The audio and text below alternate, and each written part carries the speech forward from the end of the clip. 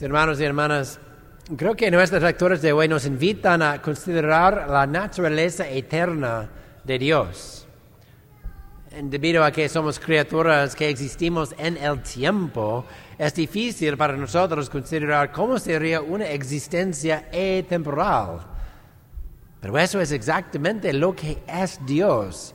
Y para que podamos conocerlo, al menos debemos esforzarnos por comprenderlo. Y para tratar de poner esto en perspectiva para nosotros, compartiré con ustedes lo que considero la mejor descripción de la eternidad que yo he escuchado hasta ahora. Imagina que estás parado en una playa frente de un océano. Y luego imagina que recoges un grano de arena y empiezas a caminar.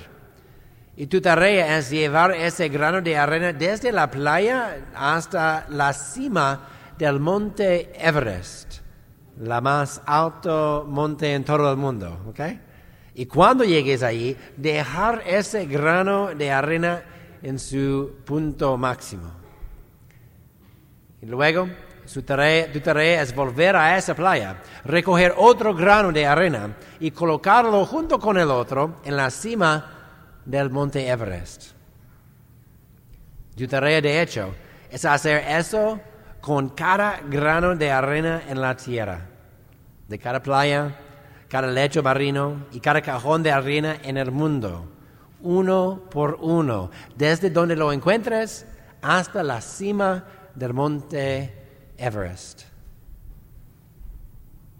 Y ahora, imagina que cada paso que das lleve 10,000 años. Y aquí estás, tomando cada grano de arena de la tierra y moviéndolo 10,000 años cada paso hasta la cima del monte Everest. Y cuando haya terminado, miles de millones de años después, la eternidad acabará de comenzar. En nuestra primera lectura de hoy, del libro de la sabiduría, leemos que delante del Señor, el mundo entero es como un grano de arena en la balanza, o como gota de rocío mañanero que cae sobre la tierra.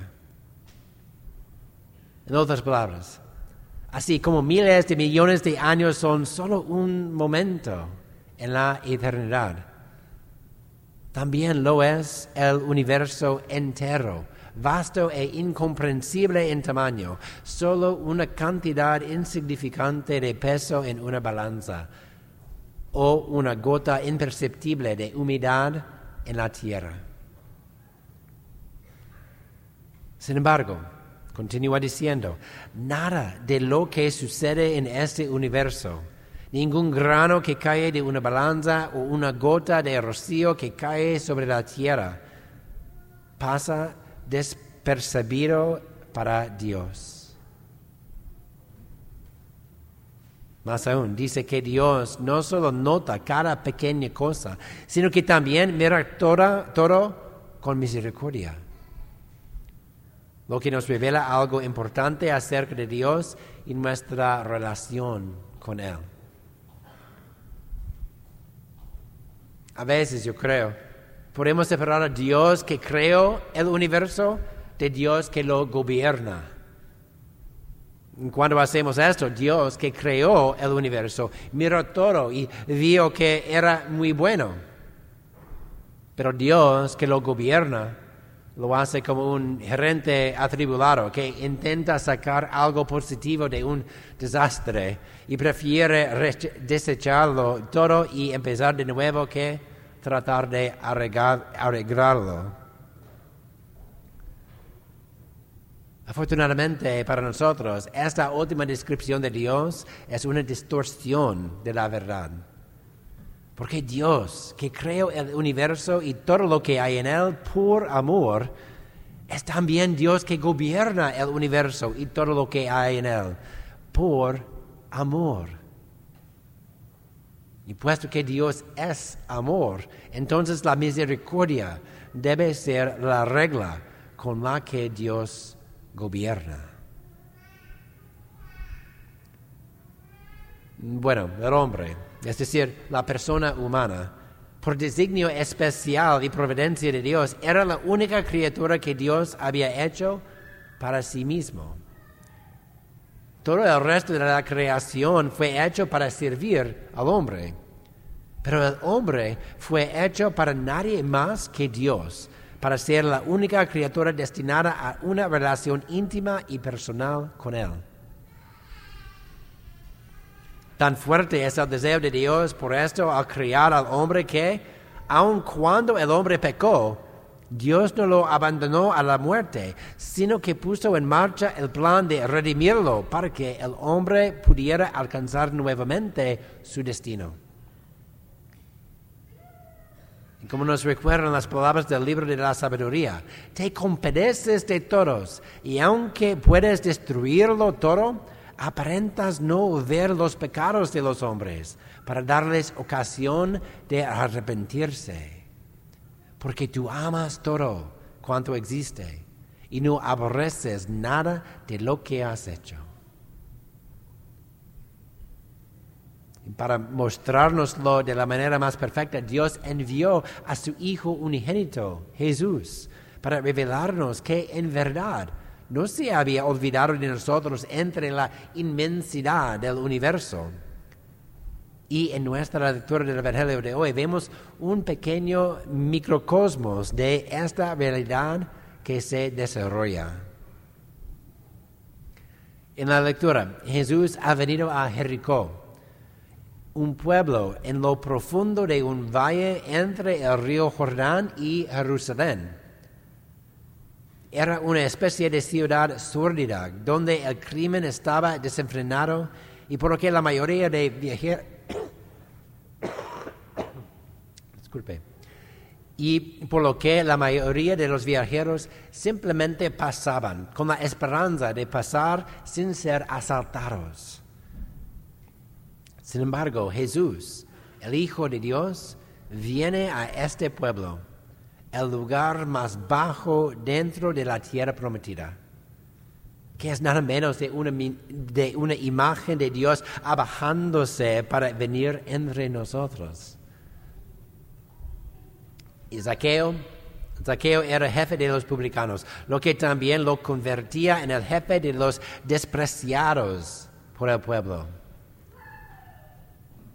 Y él era muy bajo. Él quería echar un vistazo a Jesús, pero no pudo porque se sentía perdido entre la multitud. Entonces se subió a un árbol con la esperanza de ver a este Jesús del que todos hablaban. Y qué sorpresa debe haber estado entonces cuando Jesús se fijó en él, lo llamó por su nombre y luego se invitó a sí mismo a cenar en su casa. Zaqueo se sintió pequeño e insignificante en medio de la masa de la creación que lo rodeaba. Sin embargo, cuando hizo un esfuerzo solo para ver a Jesús, Emmanuel, Dios con nosotros, Jesús no solo lo vio, sino que lo llamó y quiso ser conocido personalmente por él. Entonces el pueblo acusa a Zaqueo ante el Señor diciendo que Jesús ha entrado a hospedarse en casa de un pecador. ¿Qué imagen del día del juicio es esta, verdad? Zaqueo se encuentra ante el Hijo de Dios y es acusado de sus pecados. Sin embargo, confiado en la misericordia de Dios, se para frente a él y dice, en efecto, estoy listo para recibir tu justo juicio. Y para demostrar esto, yo prometo ante todo dar la mitad de mis bienes a los pobres. Y si descubres que he extorsionado algo a alguien, yo te prometo que se lo devolveré 4 veces. Y por este acto de fe en el que juzga con justicia, Zaqueo recibe la salvación del único que podía darla. Mis hermanos y hermanas, este es el núcleo del mensaje cristiano. Que nosotros, que somos aparentemente pequeños e insignificantes con respecto al vasto universo, sin embargo, somos mirados con misericordia y amor por nuestro Creador que nos hizo para sí mismo. Tanto que se hizo uno de nosotros, enviándonos a su Hijo para salvarnos y mostrarnos el camino de regreso a sí mismo. Y si somos reprendidos un poco, es decir, si sufrimos algo en este mundo, no es porque el Dios que gobierna el universo sea un Dios mezquino y vengativo que quiere castigarnos, sino que, como afirma el autor del libro de la sabiduría, es para nos traer a la memoria nuestros pecados, para que nos arrepentimos de nuestras maldades y creamos en Él, el único que puede salvarnos. Así que, hermanos míos, no nos engañemos creyendo la mentira de que el Dios Todopoderoso, Dios que nos creó a nosotros y a todo el universo, no quiere tener nada que ver con nosotros, sino que acecha para castigarnos por nuestros pecados. Más bien, apresurémonos como Zaqueo a dejarnos ver por Él, confiado en que la justicia de Dios está siempre templada por la misericordia para ellos con los que nada le oculten. Porque Dios de todo el universo, el Dios de la eternidad, no dejará de vernos. Y la salvación ganada para nosotros a través de Jesús, será nuestra hoy.